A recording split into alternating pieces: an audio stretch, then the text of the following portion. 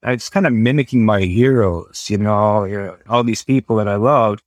And I didn't find my own language, and it was frustrating to me. And so I thought, well, why not be abstract, but be a realist at the same time? And I think once I decided that, I think that opened my mind up to the possibilities of the things I wanted to draw. The shift was that I didn't need to be abstract to be an abstractionist.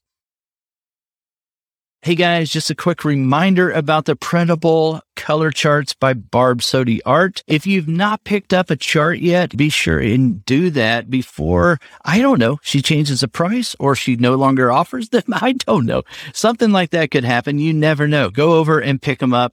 It's sort of a palette cleanser in between art projects. It's a great thing to do. And I'll talk just a little bit more about those with Barb in the middle of the show.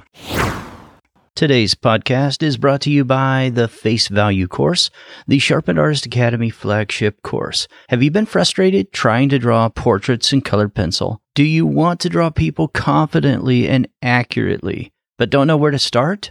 Or maybe you're just tired of copying another artist's line drawing. I get it. The Face Value course, now in its 4th year, will give you the tools you need to create your own original portraits.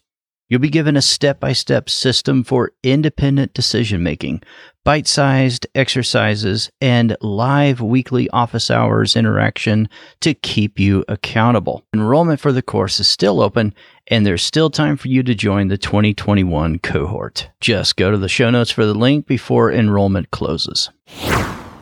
The Colored Pencil Podcast is brought to you by UArt Premium Sanded Paper. What makes it different from other sanded papers? One thing is the way that the grain is applied to the paper. There is an electrostatic charge that pulls the grain up towards the paper and is applied from the bottom up. Why does that matter? Because it's an even distribution of the grain to the paper. And so you can have very fine grains like an 800 grade on the paper, a very velvety kind of touch to the paper. If you've never tried UArt sanded paper before, then go over to the show notes, click on the link, and there are 7 different grades to choose from. It comes in a beige and a dark. It comes in sheets, pads, rolled and mounted boards. And we thank UArt Sanded Paper for their support of the Colored Pencil Podcast. Welcome to Sharpened Artist, a Colored Pencil podcast. Weekly discussions in and around this medium that we love so much. Hey there, welcome back to the show. My name is John Middick of sharpenedartist.com. I'm so glad you're listening today. It means a lot to me to have you here week to week. And if you like the show, consider leaving a rating and or a review. And tell someone else about the show. Tell them how they can get the show. I used to say subscribe, but now you want to follow the show. My guest today, I'm so excited about this. My guest today is Armin Mersmann. I've followed Armin before I ever started doing any art again. When I came back to art, before I did that, I was creeping around online looking at people doing art, and Armin was one of the first ones that I ever came across. And I saw these graphite drawings of eyes and portraits, and I was just blown away at the realism of this art. So if you don't know my guest today, then you're in for a real treat. So Armin, welcome to the show. Thank you so much for coming on here. Thank you, John. I'm excited to talk to you. Awesome.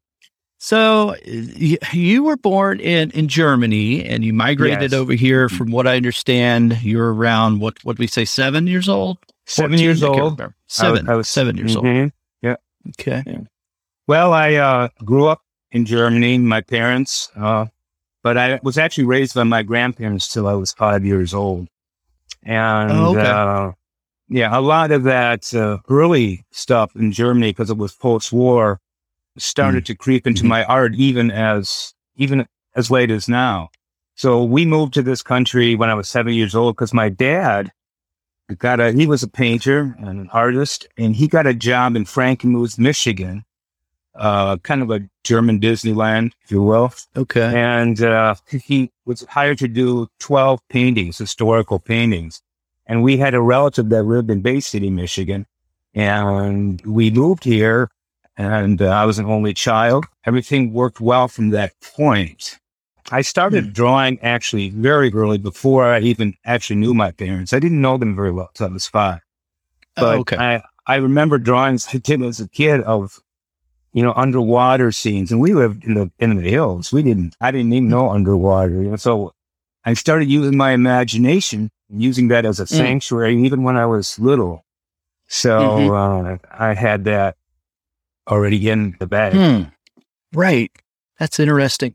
So, and so when you were young, and I guess in your teens, you just kept drawing more and more, or did it? Right. I'm not a big believer in the word talent. Okay. As a kid, if you're interested in something and somebody says, "Hey, I like that," you get more interest. It's a positive kind of thing. So when I was 5 and 6 years old, especially when I came to this country and I did not speak English, I communicated through my drawings. I remember there was a young man my age who was deaf, who lived across the street from us. And we drew to each other to communicate, because art is such a great place to communicate. And so by the time I went to school here, I didn't speak English at first for the first half year or year. I already was at the point where people would say, "Oh, Armin draws really well." And, let Armin do the drawing. Just don't let him do the spelling, but let him do the drawing. Right. And so that was a kick. And so I got better and better, because I got this very positive reinforcement from teachers and fellow students. So that's the word talent. It was even to that point, it was hard work for me. And my dad was a great teacher. He told me observation is the key thing. Learn how to observe things. Understand what you see. Don't just see the world around you like, this is a tree, but take that tree apart. What do you see?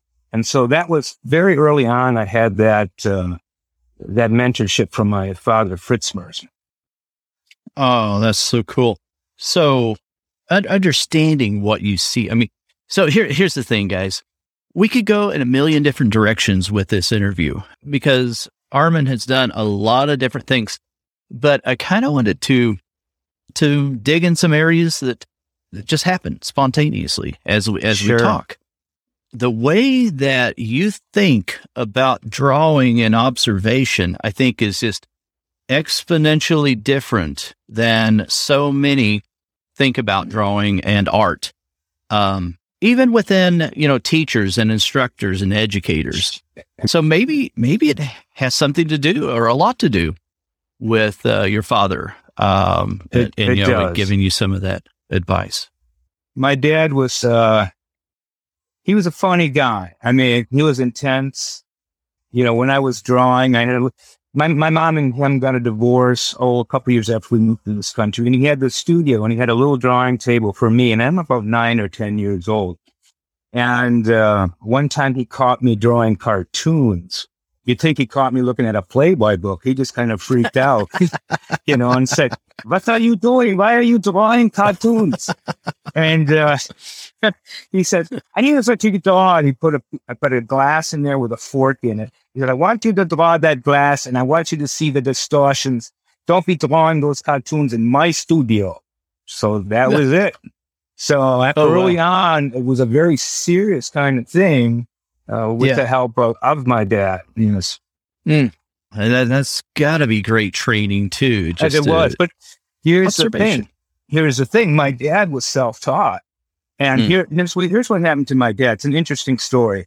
My dad was a German soldier when he was 16 years old. He was captured by the Americans, thank God. And he ended up in Roswell, New Mexico, in a prisoner of war camp. And the Germans were there. They fended for themselves, really. They didn't have a bunch of guards even. And so he had got some paper and taught himself how to draw, because a friend of his drew. And everything he learned from drawing was exactly self-taught. He didn't spend 1 minute in art school. But he was amazing. He was amazing. And he actually didn't want me to go to art school. He said, "Oh, that stuff is crap. They're going to teach you this stuff that you don't need to know." And And so I go to art school, and I drew very well by the time. I started teaching classes when I was 17 at the YMCA in Saginaw, Michigan. But when I went to art school, I was doing everything differently. You know, it was like my approach was different. My style was different. My interests were different. And just the way I build up drawings were different. Yeah. So then I took the combination of what I learned in art school and what my dad taught me, and most of all, what I taught myself. I think as a teacher and an artist, I think artists teach themselves a lot of things. You know, you can build up that foundation with school, but at the end, all that foundation, you build the house on that foundation, and you don't see the foundation. Do you feel like that art school was a really good foundation? I mean, was it really good and solid in that way? Or did you find gaps like in your education when you came there and you're like, oh, this is what I needed? All of that. I mean, I went to art school, and first I was in the Air Force. I enlisted when I was 18 years old, and I was an illustrator for the Air Force. You know, and this is before I started art school. And why do they need illustrators? Well, they had brochures and pamphlets and all these other kinds of things, just like other organizations do. And obviously, the Air Force is one big organization. Yeah. I ended up doing a lot of portraits for generals' wives and stuff that taxpayers paid for. So, but for me, it was kind of a nice break from doing, And so when I got out of the Air Force, and I got out in 4 years, I decided to go to school, and I was hit with all these things. Design, for instance, was a gut level design. I truly believe children, 6, 7 years old, know more about the design than most adults do, because nobody's telling them rules. And when you grow up and you see outside, you look at trees, you look at clouds, they all have the golden mean in them. So when a 6-year-old draws, he or she is affected by what they've seen already in nature, and they come up with great composition. Then we start thinking, then people are saying, well, maybe you should do the rules of thirds or the golden mean. And all of a sudden, these things that had no rules, all of a sudden had rules. And that kind of freaked me out for a while.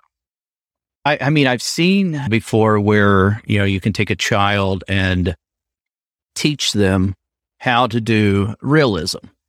Yes. And I'm guessing, you're hinting at something like that. There's something about just that innocence and that ignorance, I guess, if you want to call it that, that is something that's good, really. And then it's the unlearning of learning, right? that we go through sometimes. A lot of kids stop drawing around that time, 7 or 8, for different reasons, other interests, video games, other things. Sure. But one of the big things is they get criticized too early. That shimmy doesn't go off there and hit a 90-degree angle, 45-degree angle. It's straight up. And, and then all of a sudden they start doubting themselves and they lose that interest. And then when they're 25 years old, say, well, I don't have any talent.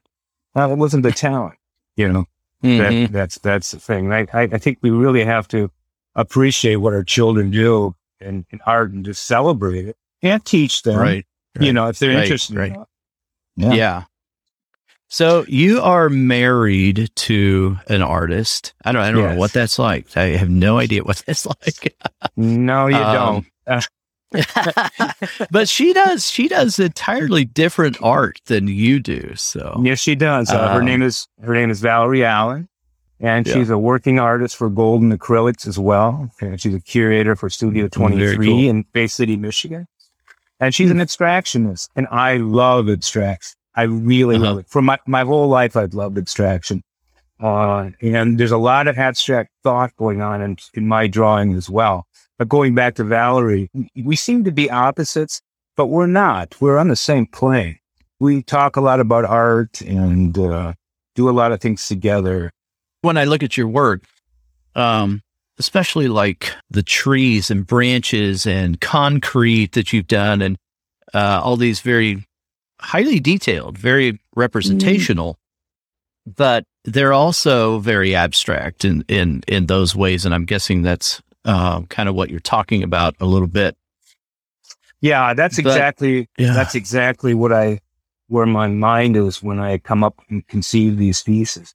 One of the things I stay away from is I try not to be sentimental. Not that that's a big problem, but for me, I want to go, to the core of design. And for instance, you talked about this concrete piece. 3 years ago, I was the curator for Midland Center for the Arts in Midland, Michigan.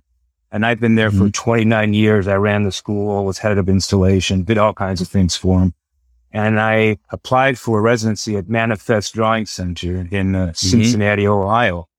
Right. And I got the residency. It was a 1-year residency. There's 2 of us that got it, myself and another person. And I spent 1 year there, and I drew one drawing, and that was that concrete drawing called Aggregate. And I paid attention to every one of those stones. There's about 500,000 stones in it. Wow. And it was a journey. People ask me sometimes, well, why don't we just take a photograph? And I'm like, really? It's part of the journey too, then, right? I mean, it's not just the finished product, right? I don't consider myself a photorealist. I consider myself a realist. I use many photos as references for that particular drawing. I'd probably use 40 photos, but I had a whole box of concrete. So it was all put together, almost like a montage, I would say. And first, I was looking around for abstraction in the cement. I said, that would be interesting to draw. Let me find some great abstraction within that. And then you take that journey, John. You go through every little pebble. You walk from pebble to pebble. And where's this shadow coming from? Where's this shadow coming from? I think it's very akin to taking a trip somewhere. But you're taking a trip through the microcosm of that in your own mind.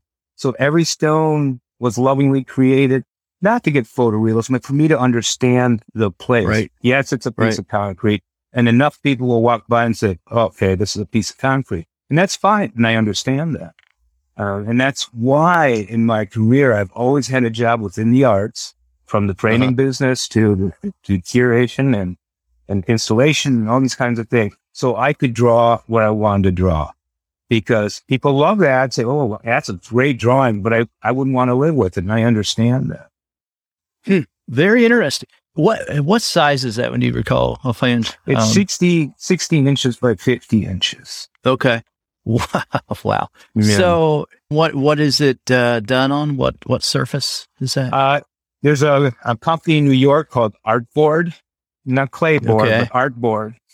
Okay. And they do the mounting of these. And they mount it on maple. It's arches, hot press watercolor paper, mounted on maple.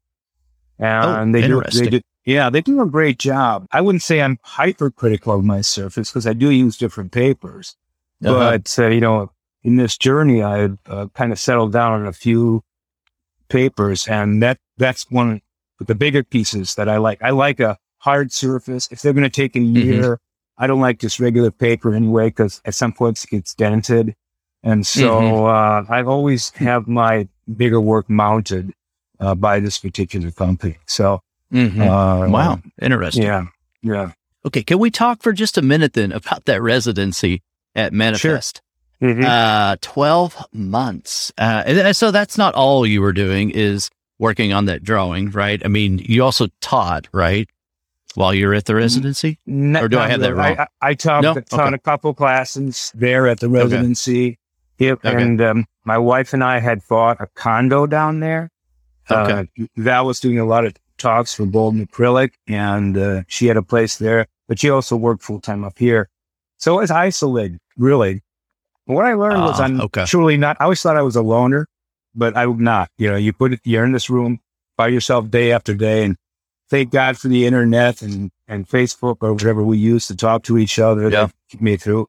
But that was a concentrated time to work mainly on one piece. There were some other smaller pieces as well, just to get my mind off the concrete. But to have that gift, to be at a residency for 1 year, and I think Manifest truly for that was an amazing experience. And Manifest is wonderful. They're one of the top drawing centers in the world. And I really believe they put drawing on a different side. A lot of times drawings are kind of the red-haired stepchild of the arts, you know? I said, oh yeah, I can't spend that much for a drawing and this, that, and the other thing. Right. Why? What's the difference, Mm-hmm. And I think they were really pivotal in making drawing in a national and truly an international importance. Not that that's all they can show there or deal with it. And you do all kinds of stuff. They have painting shows on photography. It's a wonderful organization. So I spent that year there, day after day. Sometimes I would spend 12 hours. Sometimes I'd spend 4 hours. It's just depending on what I could deal with. And you found out that you're a little more extroverted than you thought. Yes, I was. I could see that. I'd go across the street. They had a little brew club there across the street, and I'd have a beer and just talk to anybody. So, how's it going? I'm across the street. I'm an artist.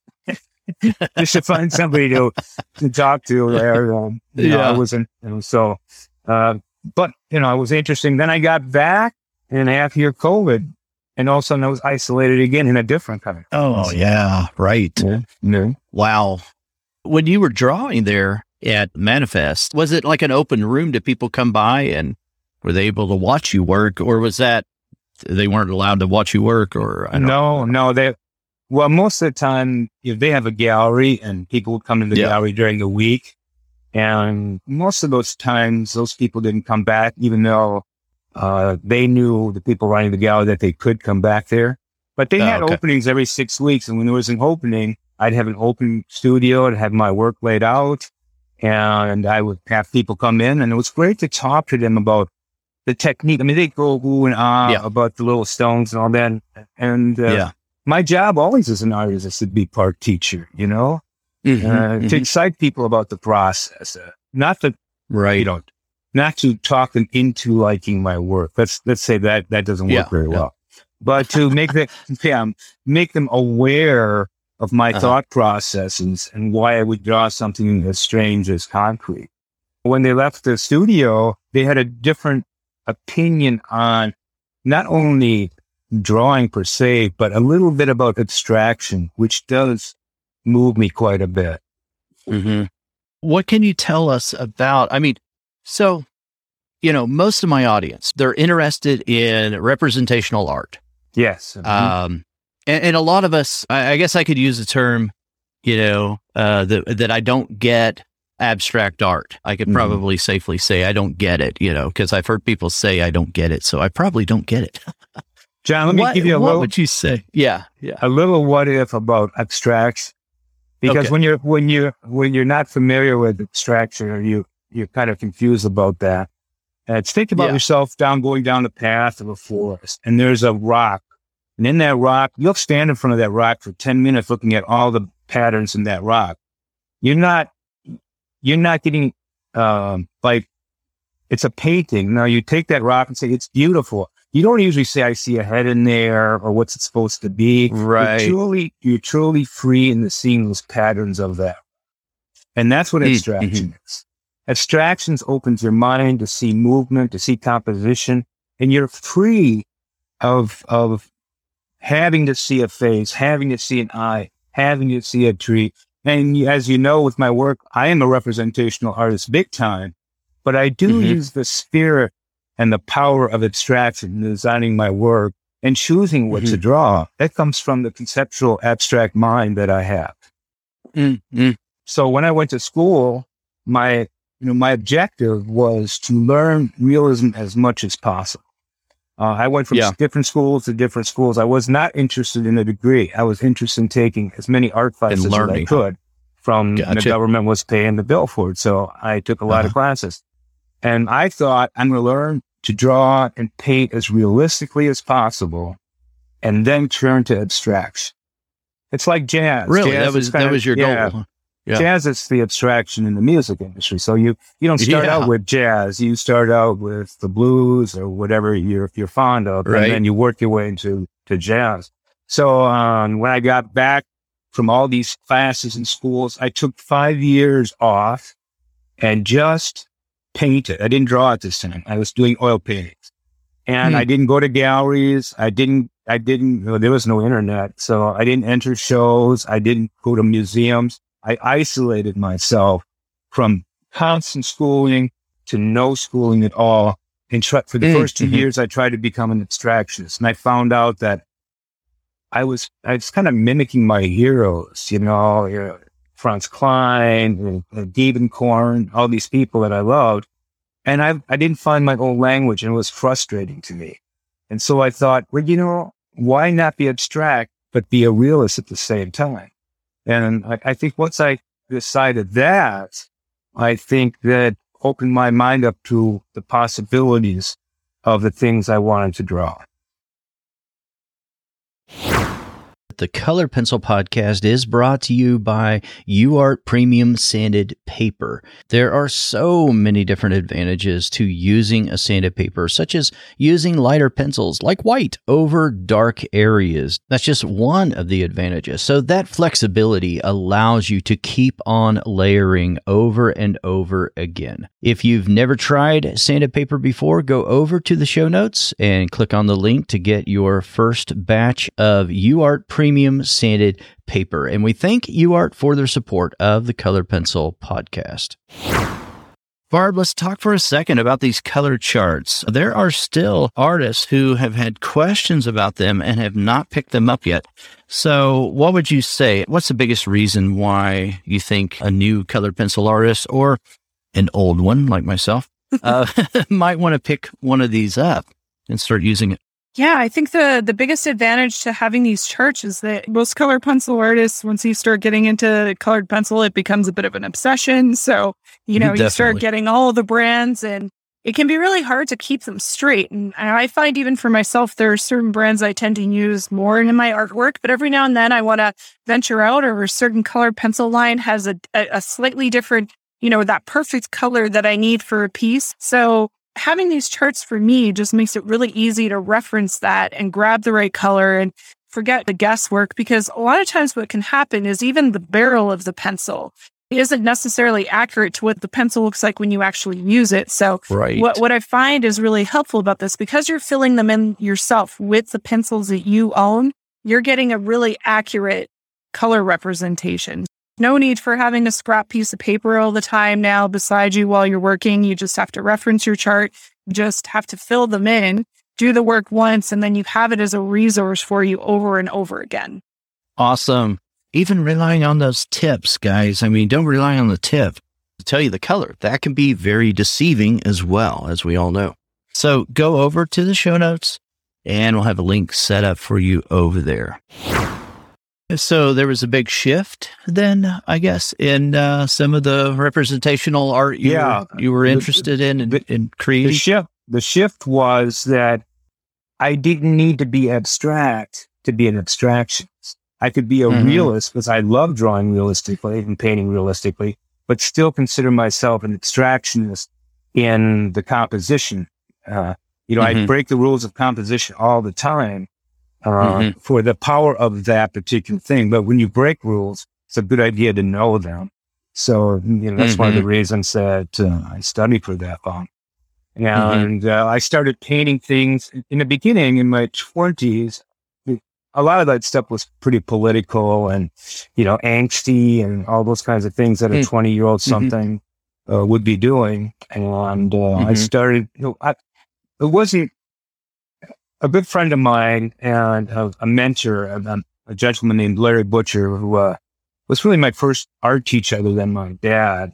I did this drawing in the class, and it wasn't colored pencil, by the way. And I don't draw in colored pencil very much, but at that time, it was ask you about that. It was a big drawing of paint, a glass that was full of paint and brushes in that glass. And it was hyper-realistic drawing in colored pencil. And I brought it to class, and he looks at it and he says, "All right, Aaron, we know you can draw. So what's with the brushes and the I don't see anything here that tells me about you at all, And that made me think, am I going to use my skills and do the eye candy bit for people who and on about that? And then it's a drawing of a banana or an orange or something.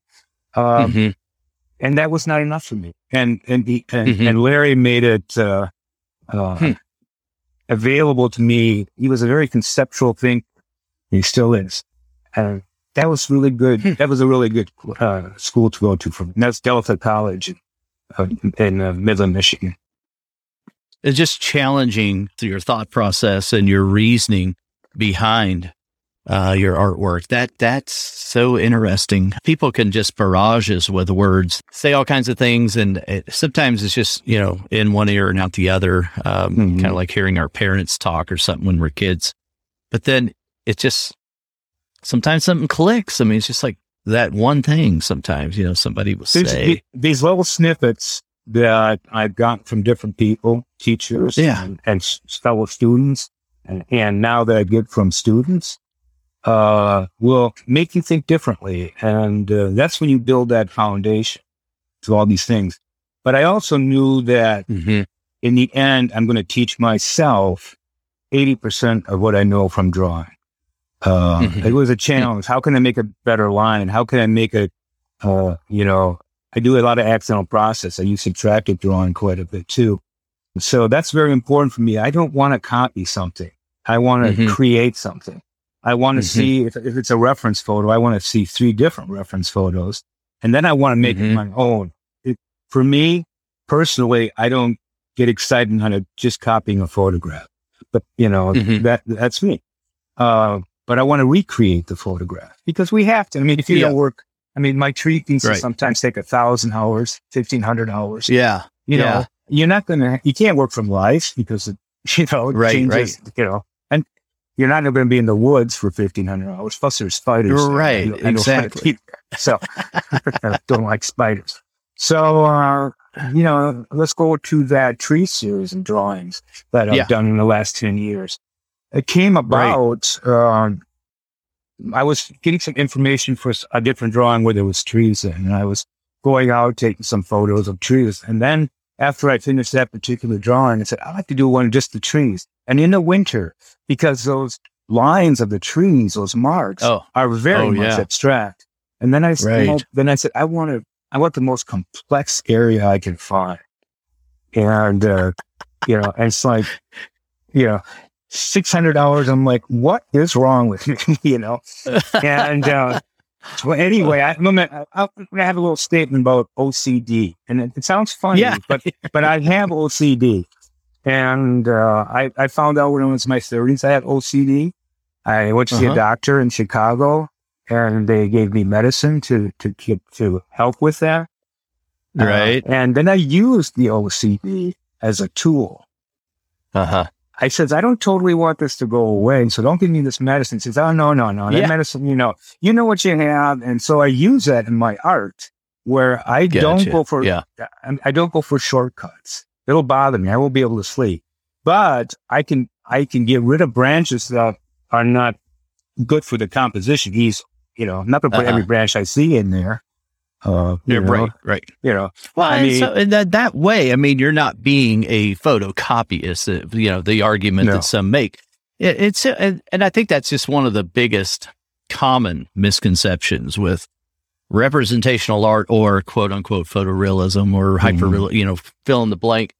And what you're doing, what someone who can execute at that level is doing, is not representing a photo.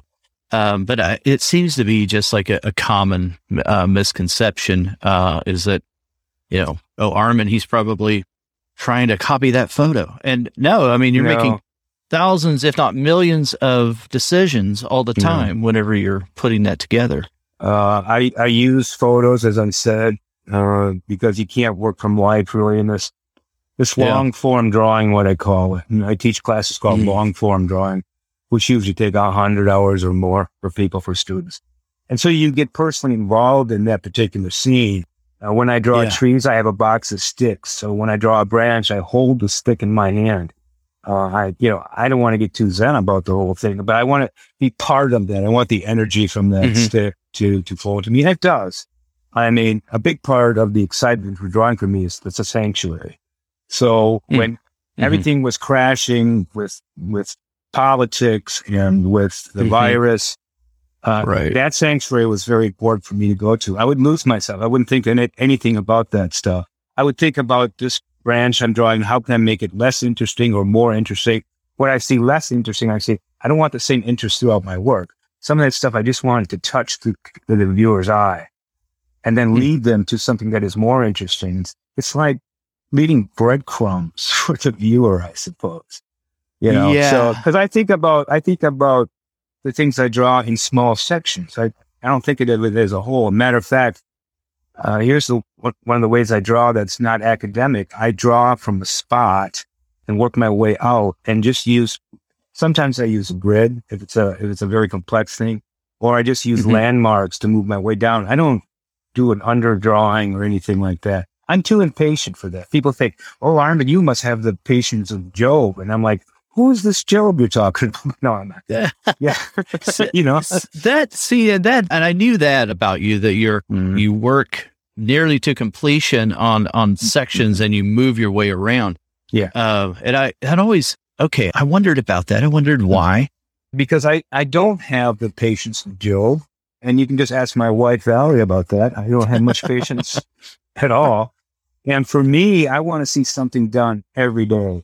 And once I get the grid down, I get the branches and the major branches. I get rid of the grid because I want the branches to be my grid, not a bunch of squares. And so I've seen people use square by square, you know, Chuck Close and other artists use that technique, and they're fine with it. It's a bit too mechanical for me. So I sit down in front of a drawing and say, okay, I want to get this branch done and this part of the background done.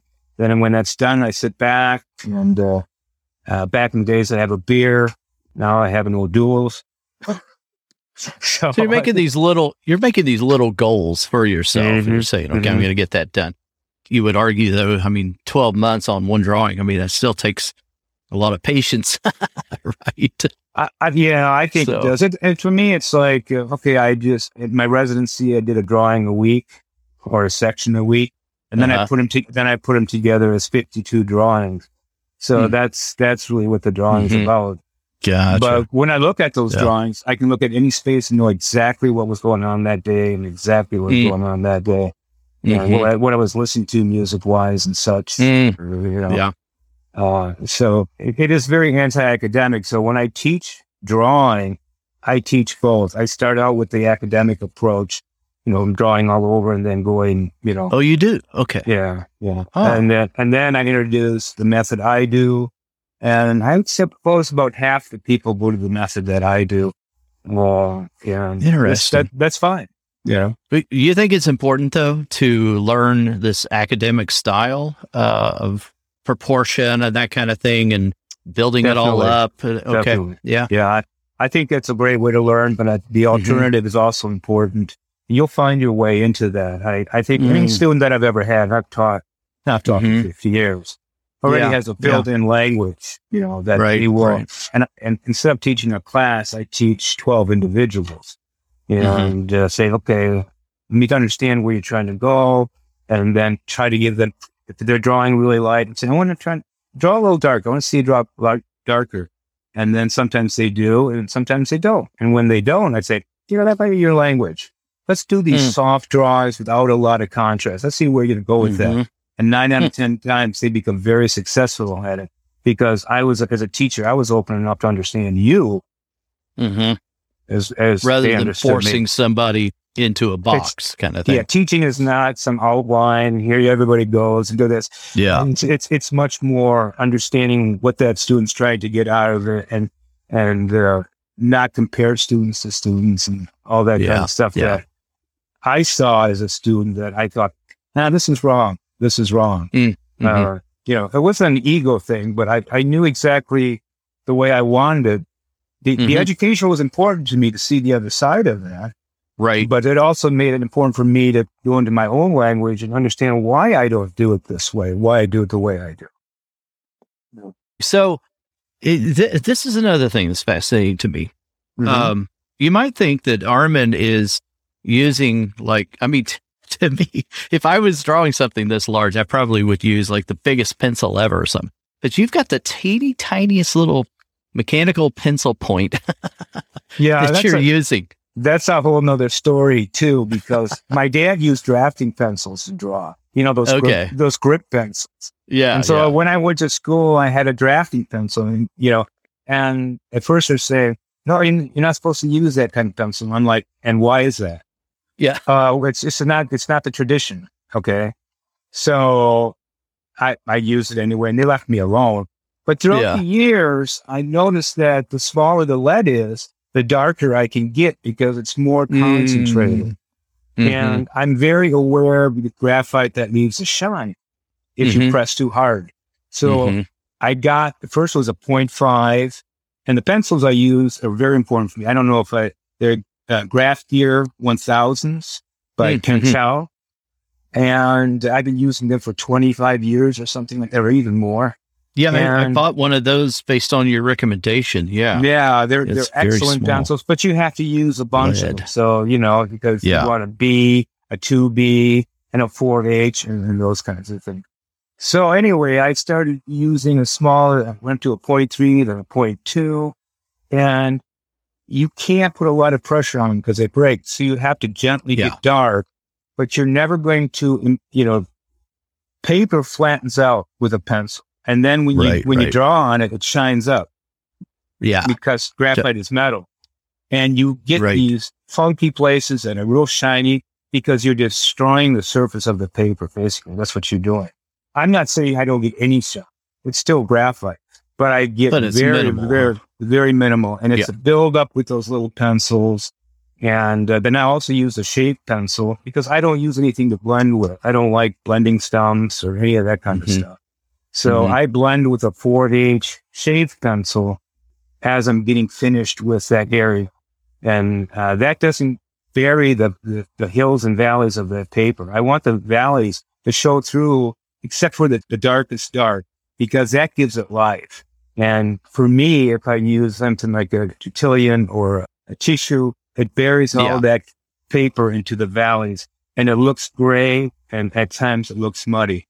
Now, I've seen people use these things to successful ways. So, but again, when I teach, I say, well, here's some things people blend with. They use a chamois, they use a Tertullian, and you might want to try these things. For me, it's never worked, and here is why.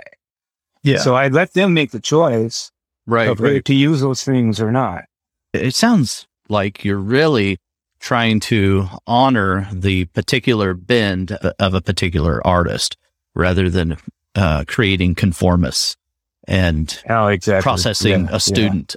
And I think that's a lot of times colleges do that. I mean, I think they have a different agenda. I think part of college, teaching college, and I've taught college too, is that you're trying to weed out people.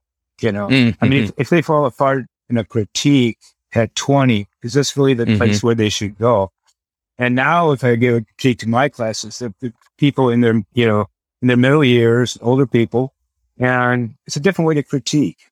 You want to find the great things they do on that drawing, and I can find great things at anybody and encourage them to go up because you're not weeding people out as they do in college.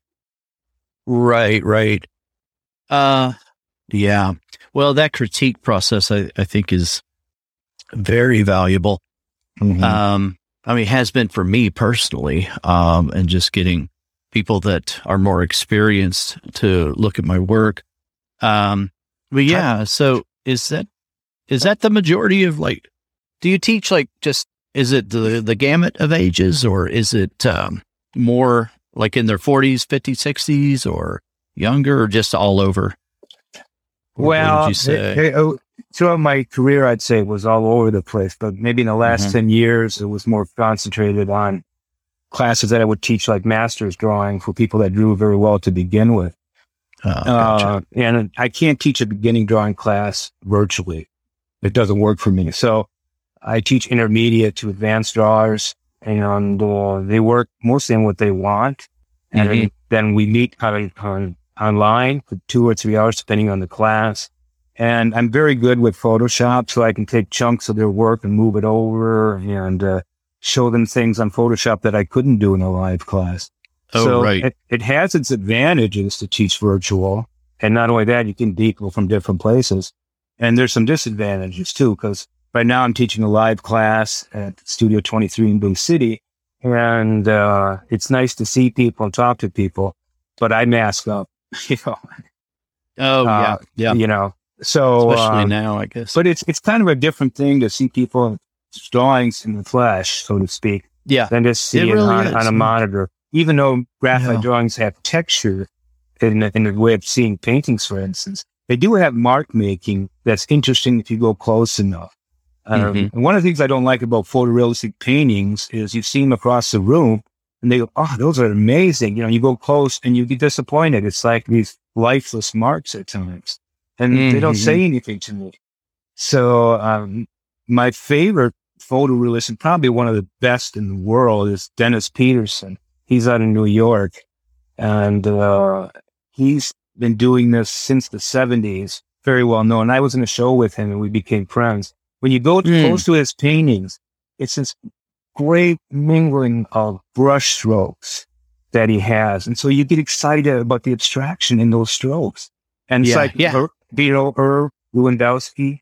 No. He's a extremely well colored pencil artist and pretty one of the main ones. Oh, yeah, around. yes. I'm sorry. I do know him. He does the water and rocks. And yeah. Irv and I have fantastic been hanging out together for a long time. And we have that same understanding about the abstraction with nature. See, I consider Irv an abstraction because he picks these little areas and they look very real, but the excitement about movement and abstraction. But when you get close to one of Irv's paintings or drawings, there are these little circles and little interesting marks. They're beautiful to look at. He's a wonderful artist. Never seen one of his in real life, in person. Oh, my gosh. That's something that if you have a chance to interview him, he would be fantastic because he does amazing work. Well, I will tell you, I reached out to him and asked him, and so he's considering it. Now I'm going to twist his arm. I'll say, well, hey, Armin said you need to come on here. That's great. No, I think he will. He's on a trip or something. Yeah, he's away at the moment. He's a hard worker too, and sounds like it. We were kindred spirits because the concept of what we were doing was very alike. Now I could see the abstraction in his quite a bit, just like in your work. I mean, it's pretty apparent. I love that. And I would love to see it in person. I mean, there's something so different about seeing work in person and seeing it online, as you alluded to. It's entirely different. So, what you don't work in colored pencil, right? Not much, or at all. Occasionally, I haven't probably 10 years. I did a demo with what do they call it again? Earth tints. Oh, ink tints? Ink tints. Oh, there's another one. Yeah. One of the other ones, Earth tints, I think it was called, but I'm not sure exactly. Oh, okay. And I drew these two pears and a light bulb. And so the shape of the light bulb was kind of the same. And I used that product, Earth tints. And it's not bright. It's not like Prismacolor or something like that where you get these really bright passages. It's actually earth tones. But if you take a little tiny brush, put a little water on that, boom, the color comes out in that particular area. And so I did this drawing. So I was very excited. I was going to do more. But then, the reason I use graphite and black and white is I've always been interested in black and white photography because it doesn't tell me all. It gives me room to imagine where it would be. Is it a warm place? Is it a cool place? When I want, I want the viewer, when I do a piece of art, because to me, art's a circle. It's the artist and it's the viewer. And at that minute, the viewer is correct. So when you see it in a gallery, it says, this does nothing for me. That's correct. That's what it's doing at that particular point. But when the minds meet and art becomes a full circle, that's exciting. So I think I went off subject there, but no, I love that. So as the artist, though, we're not always telling the story to the viewer. Really. I want to see what they see, and when I do get that from them, sometimes I'll use it in my artist statement. That's clever. That's really good. These things out. Oh, you did this. This makes you feel so and so. Okay, I'm gonna write this down. I like that. So you learn from the viewer about what they see. And, sometimes you educate the viewer and sometimes they educate you.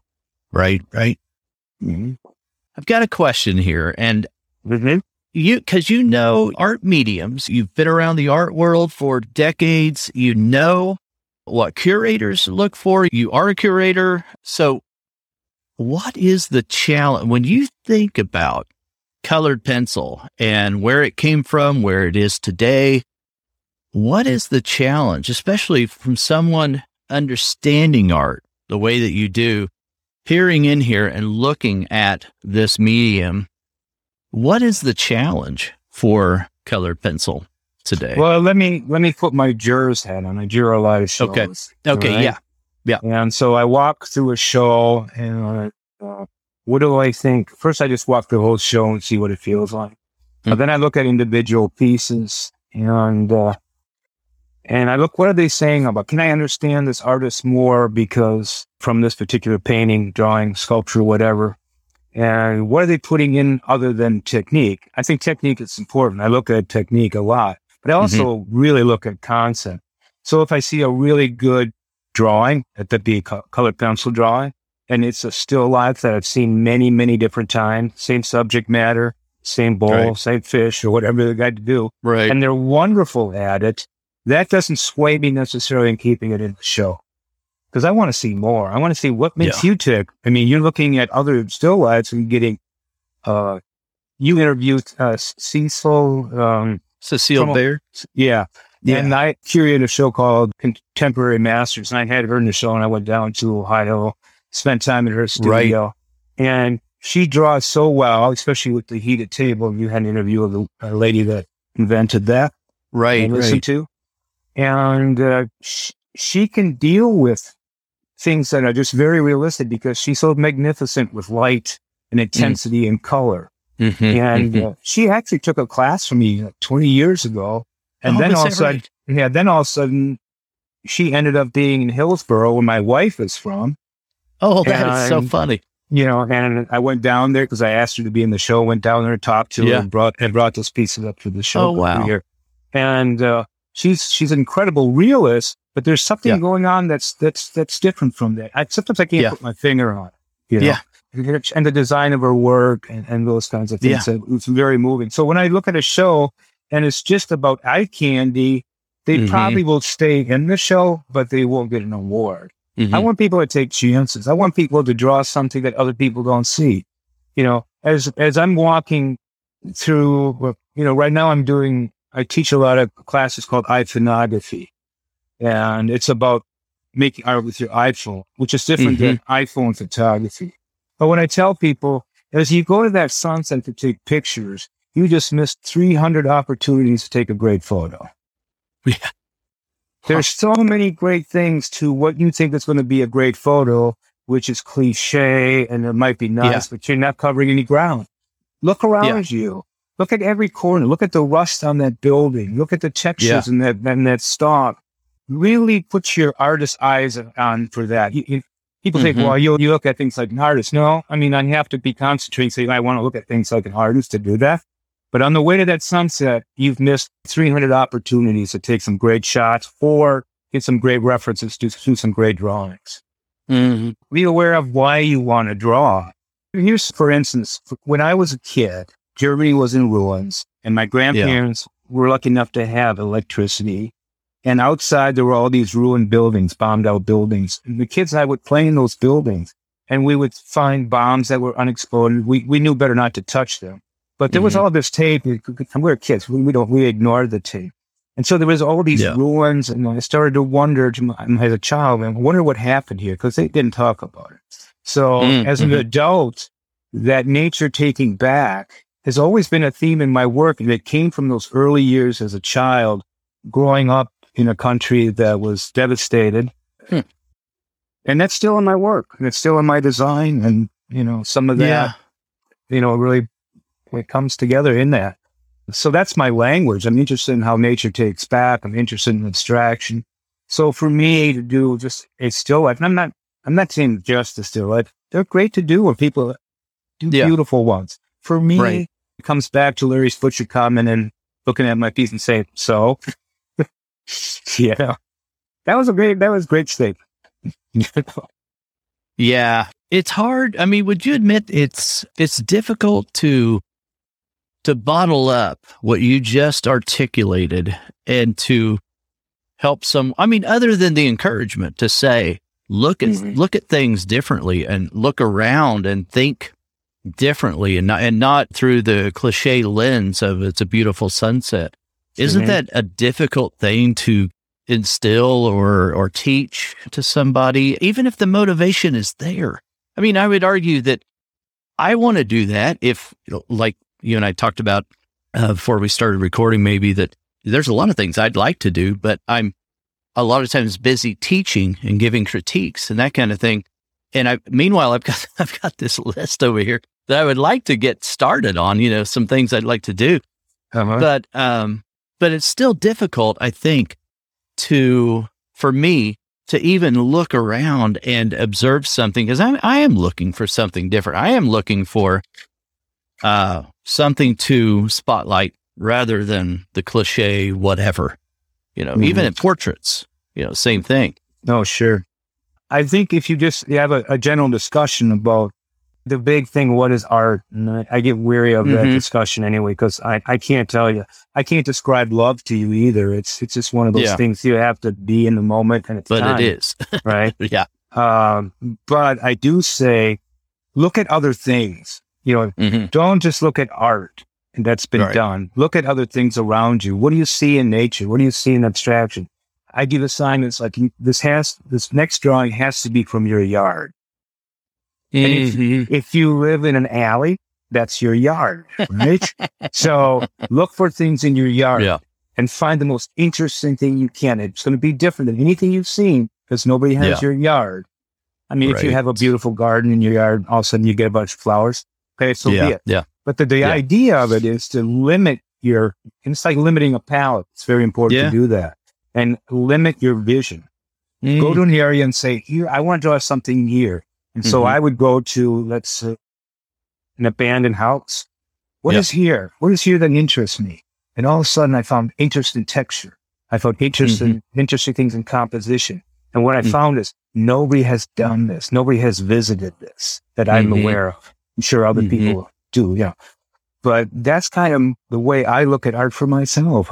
How do I see things, and what do I want to represent?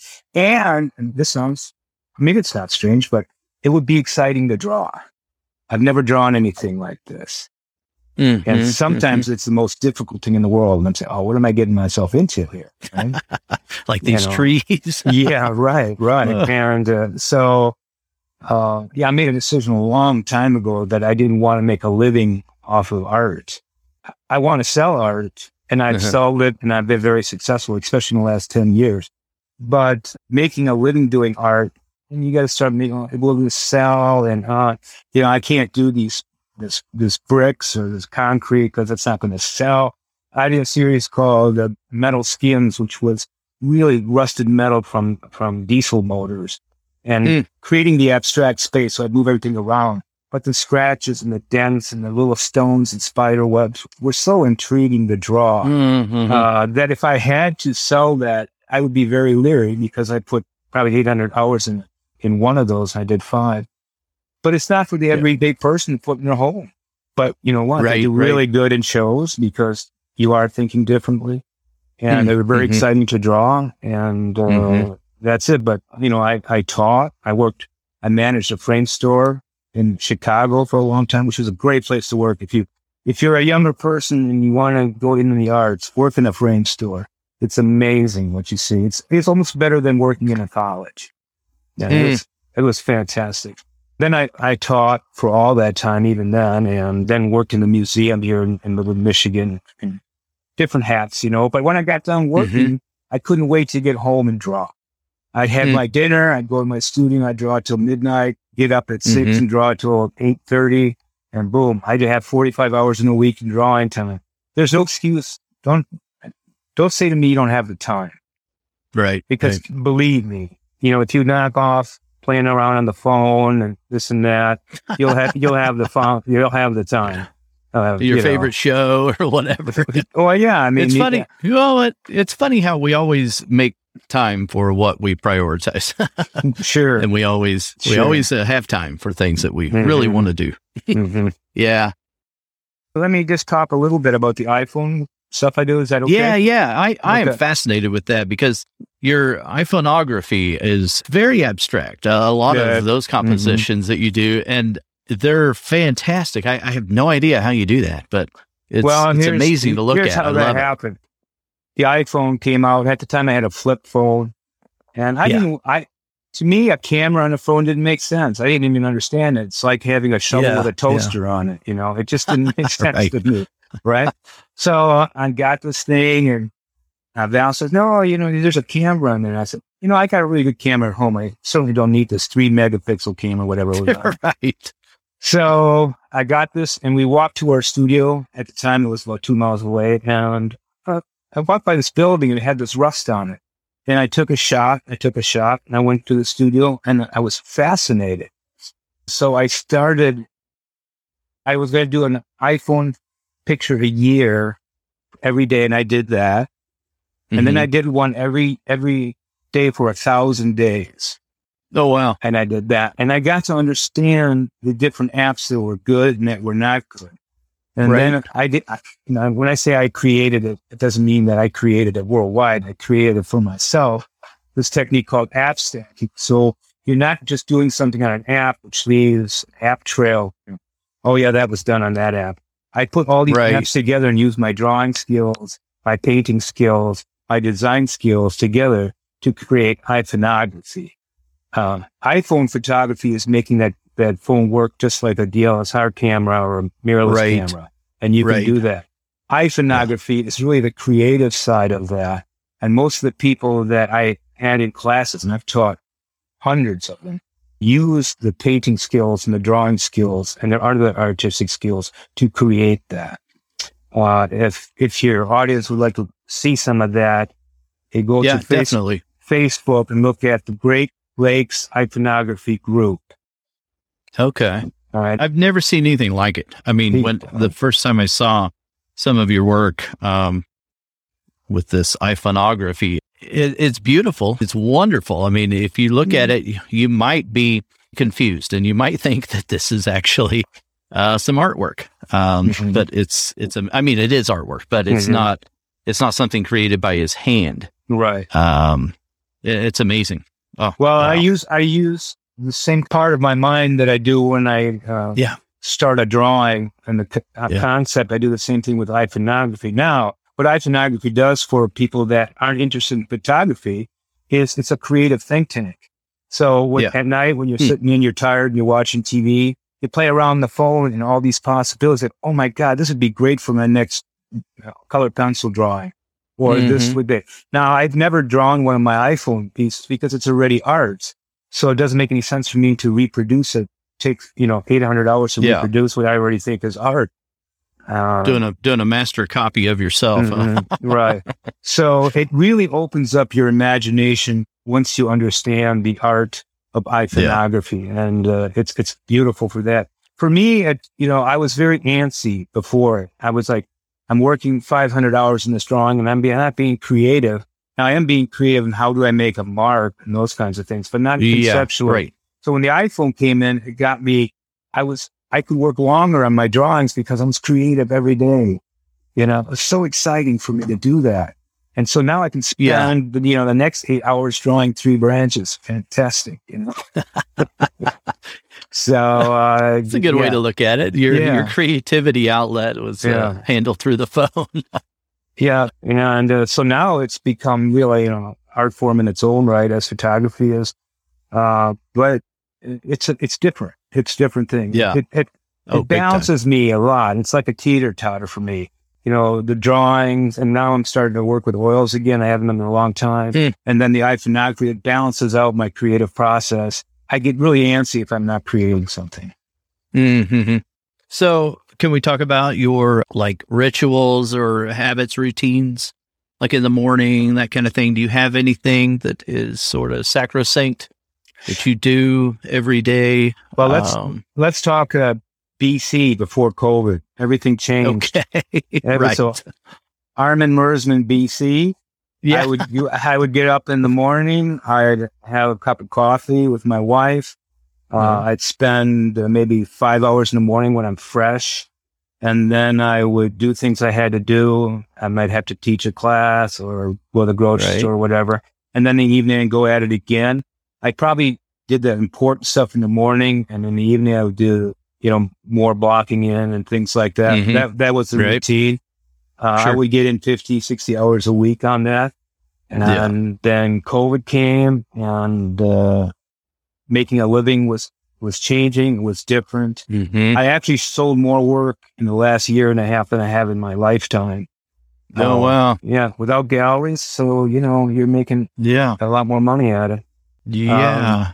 And what do you attribute that to? Just more focus and attention on people's homes, and they're just thinking, hey, I'm looking around online, or I was forced to understand social media. Oh, gotcha. I was forced put yourself out there. Go on, on Instagram, Facebook, and all those things. And I do, for me, I use them for my purpose. I mean, if I'm on Facebook, I stay away from politics. I stay away from showing my breakfast or whatever people do on there. To me, that holds little interest. Right. But I've been on Facebook since the beginning, so I got a whole lot of followers. Let's say that. Yeah. And here's the thing: I get to talk to people that I admire as artists, and they get to talk to me. Now my routine is I have a calendar that I put together because, Google calendars are not enough. It's all color coded. I look at the calendar. What do I have to do? And I really work with that. Oh, I have 2 hours here. I'll go to the studio, and I might have 5 hours there, and I don't have any classes to teach. I can work all day. It's a miracle. And I get in there, and I'm like, what else can I? So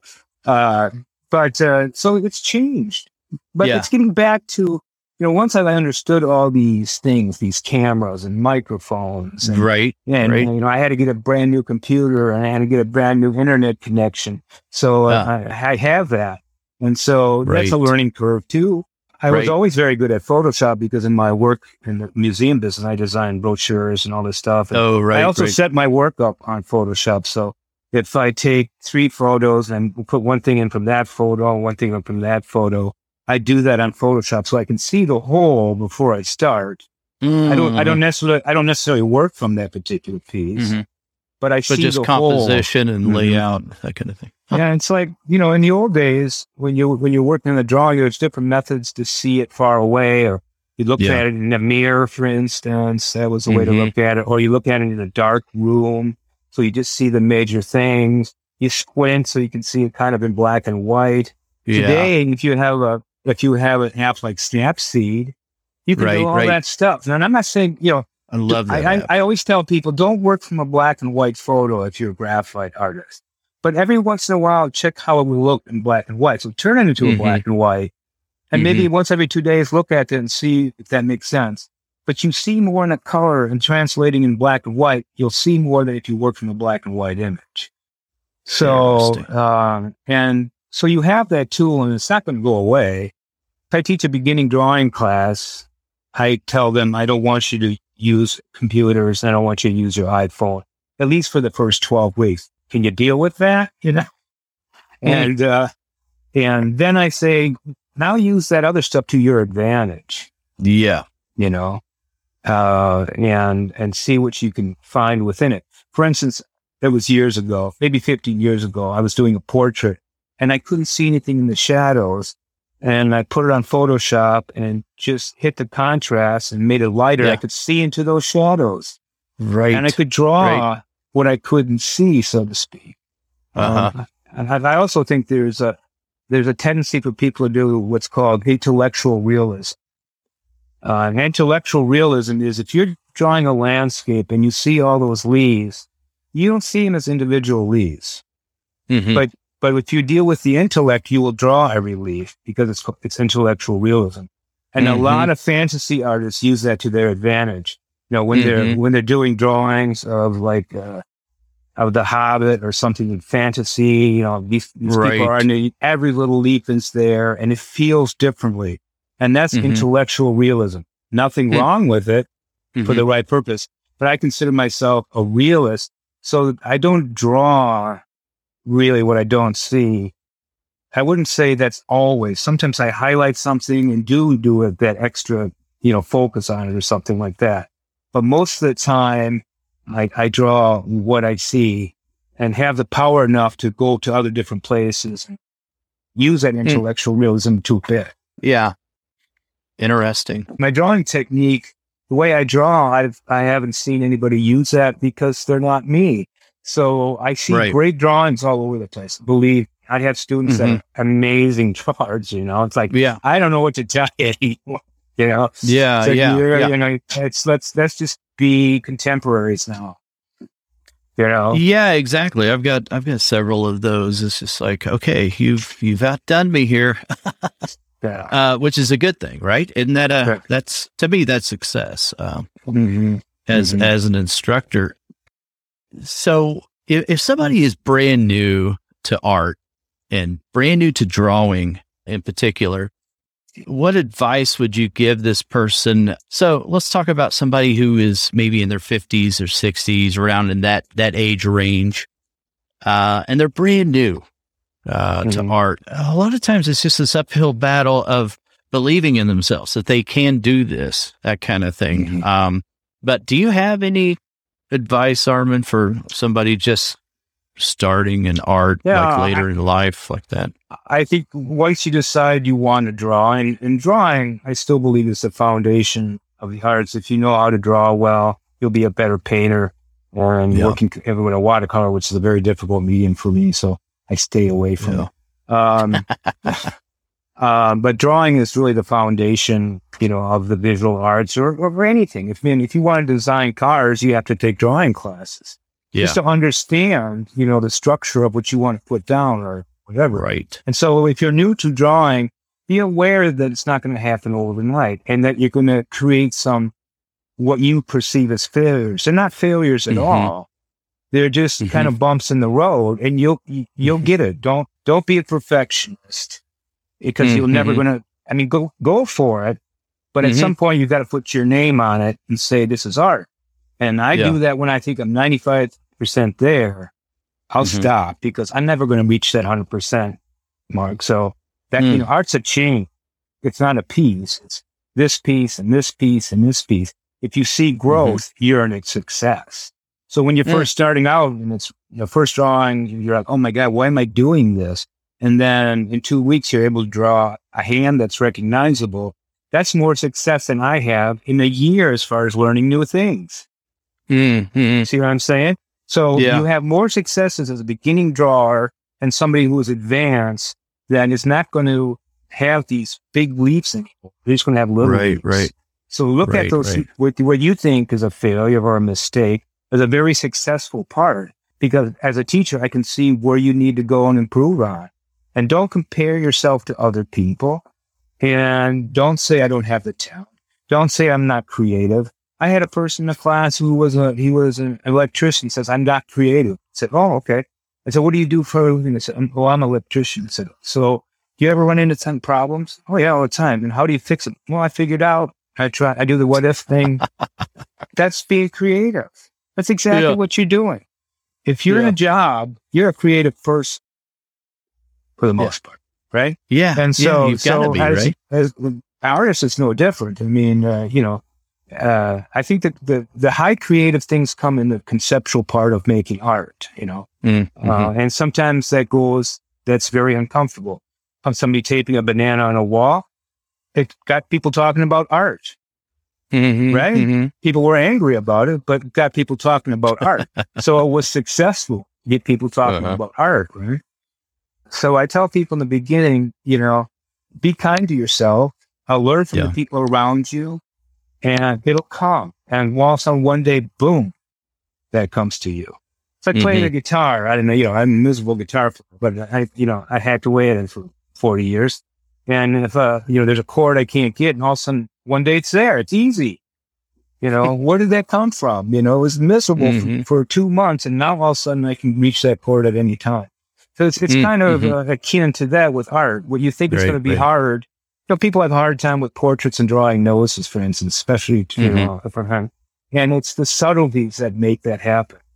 When I made portraits for a living and something was wrong with the likeness of it, it was usually a shadow on the chin or something like that. It wasn't, it was really never the main features, eyes, nose, and mouth. It was the structure of the face that there was something wrong with. So we forget to look at those little things when we do a portrait is, to get that right too. So. Wow. Yeah. Interesting. So do you work in charcoal at all? Have you? No, not much, well, sure I have, since going to school. I think charcoal is an interesting medium that I'm kind of strange when I said I wanted to be the best graphite drawer I can be. It was kind of, in my 40s, I was painting mostly and I was drawing, and I said, I got to stop painting. I want to stick with graphite. I want to be the best graphite drawer I can be. I didn't look at it, but I want to be the best in the world. Any of that nonsense. I want to be as good as I can possibly be. That's kind of why I didn't use charcoal. I didn't use pastel. Kept the color out of it as far as colored pencil is concerned, because I like the mystery of that. I think I alluded to that about black and white photography. The viewer puts the color into it. And so that's why I'm working with black and white graphite. And now I get to the point where I want to see color, and through iconography, and now going back to small oil paintings, I get that back. I took a break from color. So kind of a longer break though, right? How long is it? Yeah. So with your oil painting, what are you doing or saying in your oil painting now? Well, when I was painting, I was repped by Ann Nathan Gallery in Chicago, I was doing these small pieces. Now, working in the frames. How small are they? 8 by 10, 5 by 7 inches, something like that. Oh, okay. At that time, I was approached by Ampersand, who makes clayboard. They knew of my artwork, and they wanted me to test the product. And they came out with this thing called clayboard. And so I tested it, and I would draw on it, but then I would sand it out, and then I would seal it with fixative, and then crystal clear, and then go over it with oils, lakes mostly, transparent. And then I was very influenced by Mondrian in his middle period, and by Tiffany with these. And they had these little sections of light that came out, and they looked like gold because I used a gold surface to begin with. And they're like these beautiful, precious little objects that are in a frame under glass. They're not like normal oil paintings. Right. And they were selling, and I went to Vermont, did a three months residency there, and I did a bunch, and everything was cool. And all of a sudden I got tired of it. There was that pressure to keep doing the same thing. And I went to Ann Nathan Gallery and said, I just want to draw. Well, we can't sell drawings. So that was it. I said, okay, fine. And now I came to a point where I did a talk about my work, and I showed these oil paintings. I said, wow, those were wonderful. I'm going to do that again. So you'd forgotten about that for a little while. And it feeds a different part of my soul, Color feeds a part of my soul. And iconography, which is about trying different things and compositions. You don't have nothing to lose. You have an hour to lose if it doesn't work out. Who cares? Yeah. And then that drawing that feeds my soul, and it's my sanctuary. And when I have all these things that come together, and they make me civil. Oh, very cool. Hey, thank you so much, Armin. I really appreciate you coming on. My goodness, this is tremendous, and you shared so much. I feel like I could just talk to you for hours, but I want to be respectful of your time. And maybe we'll have you on in the future at some point. I would love to. I would love to.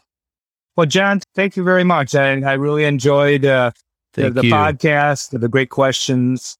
I hope to see you again sometime. All right. Well, you made it really easy. I didn't hardly have to ask anything. So, guys, if you enjoyed the show, remember, this comes out every Monday, but you get the video version over there in Members Circle, part of Monthly Sharpener. It's only $8.99 a month. If you're interested in that, go over there and check it out. No commitment. If you don't like it, it's not for you. Just cancel. No big deal. We've got more over there than just these live video interviews. Be sure and go to the show notes. Check out these links. I think you'd be hard-pressed to find someone who knows as much about drawing as Armin does. So I encourage you to follow him on social media. Check out what he's doing. It's amazing stuff. All right, guys, I'll talk to you next week. Until then, take care and stay sharp. Bye-bye. Thanks for listening to this week's episode. All the show notes can be found at www.sharpenedartist.com.